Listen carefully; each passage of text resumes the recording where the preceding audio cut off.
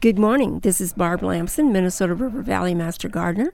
And with me today are my fellow Master Gardeners, Karen Wright and Harvey Hesse. Hey, we're talking about Minnesota hardy mums versus we would call them the throwaway mums or the other annual mums that don't make it through the winter.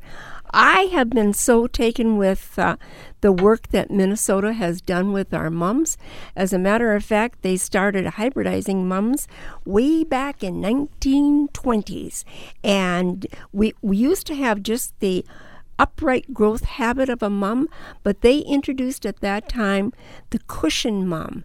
And this was a mum that was hardy and could make it through the winter. The cushion mum is really nice because it forms more of a round shape with flowers all the way up the sides and back.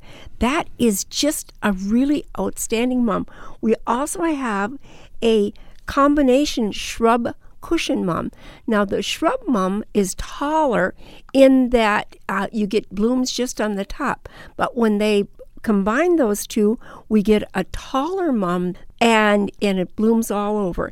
And then last of all, we have a new one which is called the wave.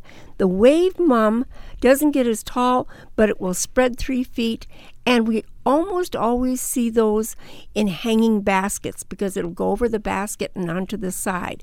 One of the mums that I've had since the 80s is from the My Favorite series.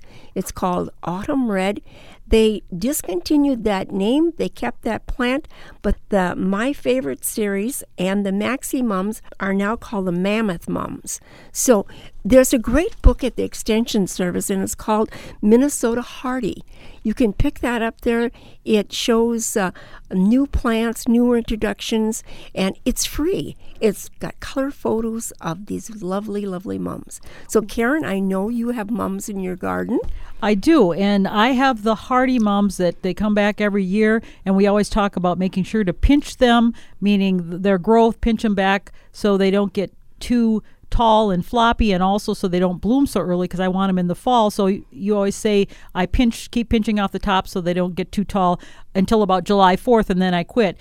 But mine are starting to bloom right about now, and they are the hardy ones, and I enjoy the hardy ones as opposed to the ones my neighbor has. She has the ones that are called the throwaways. So you find them, and they're generally pretty inexpensive, and you take the pot and you let them bloom in your yard. They're beautiful, and then you throw them out because they're not hardy. Some good advice.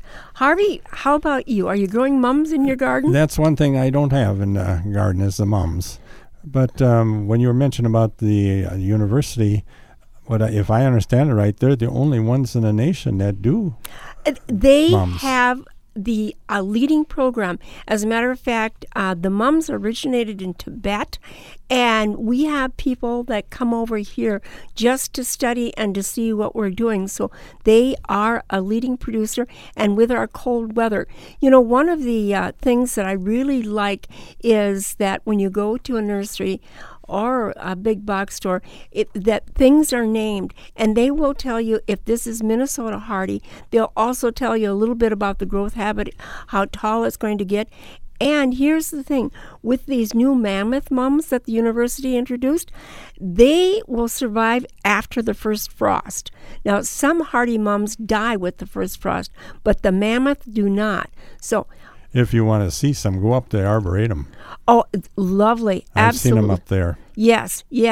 And the other thing I like about the throwaway mums is I dig this great a hole for this plant. I improve the soil, and then once they freeze, then I take those out, and that place is ready for my spring bulbs. I can put tulips in there or daffodils in there, and I'm all set to go. See, I think most people buy the throwaway ones in the pot and just have them in the pot. I never really thought of actually digging a hole and putting them in the ground, but that's good ideas if you want to plant your bulbs quickly. Yes, and then they leave there. You put them in the compost pile. They're all set to go.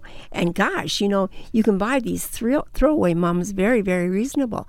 Well, if you'd like more information about mums or anything to grow that you can grow here that's hardy in Minnesota, contact your Extension Service.